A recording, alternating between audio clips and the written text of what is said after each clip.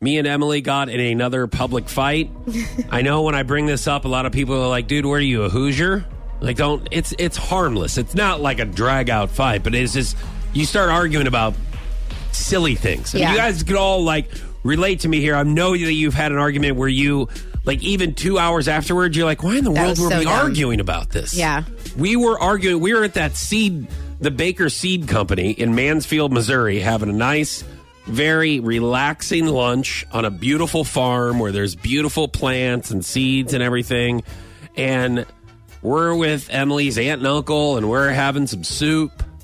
And we're talking about, like planning the wedding and different songs and what the piano player is going to do. Oh, yeah. And Emily knows all of these songs and what they are. I don't know what they're called. I don't know. Songs that are played on the piano? At the wedding. Okay. And they're talking about all these songs like, oh, maybe we should do Prelude to Mozart. Or maybe we should go All Heavenly Father or All People Welcome. I don't know what they're talking about. And so she starts asking me, she goes, do you think that we should do this song or this song? And I go, Emily, I told you I don't know any of these songs. And it's not like I don't want to be involved. That's not it. But I'm like, I don't know what you're talking about. It's like literally you're speaking a different language.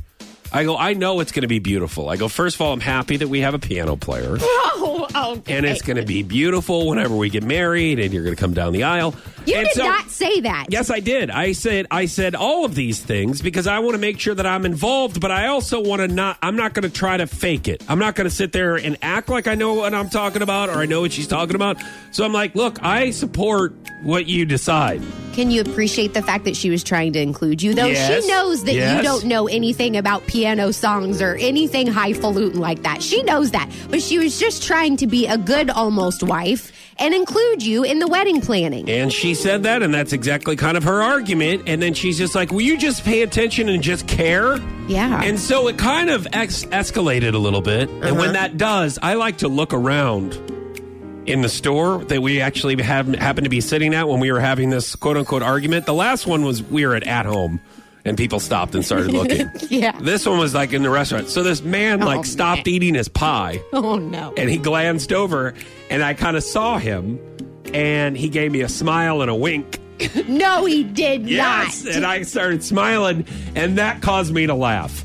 Now, guys, as we all know, it's not a good sign to laugh, smile, or chuckle in the middle of... It doesn't matter if it's a ridiculous argument or if it's a real serious argument. You can't laugh or snicker or anything because then that makes it worse. Yes, it does. And then she said, I don't know what you think is so funny, but this is really serious.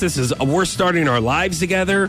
And you need to pay attention. Like, this is serious. And I go, you know what? I will not engage with you at this time. Oh, so now she's a child. That is terrible. Because I think that is a good thing to also say. Whenever things are getting derailed in an argument, you say whenever you feel like you're getting attacked by songs and wedding things that you don't know what you're talking, you don't know what's going on, you say, I don't wish to engage in this right now. I think we all need to calm down and take a break. And that caused the man in the corner that's eating his pie to laugh even harder. And now it turns into kind of like a fun little game for me. Oh, yeah. Now you're just worried about entertaining the old guy instead of actually working this out with your fiance. He's loving this public fight. Now, her aunt and uncle not liking it so much. They just keep eating their soup. And finally, her aunt asked me if I'd like a hug. And I go, you know what? Stop it. I would like a hug because I don't want to engage in all of this Greek language that's going on with this wedding. I would like a hug. And I would also, at this time, not like to engage in things I don't know what Emily's talking about. Would you like a hug? That's what Emily needs to do from now on. When you start getting upset about the home decor she picks out and you start huffing and puffing, she just needs to give you a hug. Yep, or not engage. You're right. Which it worked. We didn't talk for an hour, and then we made up. It's one of the many arguments, you know? I get it. It's just, hey, guys, that's love. Isn't it fun?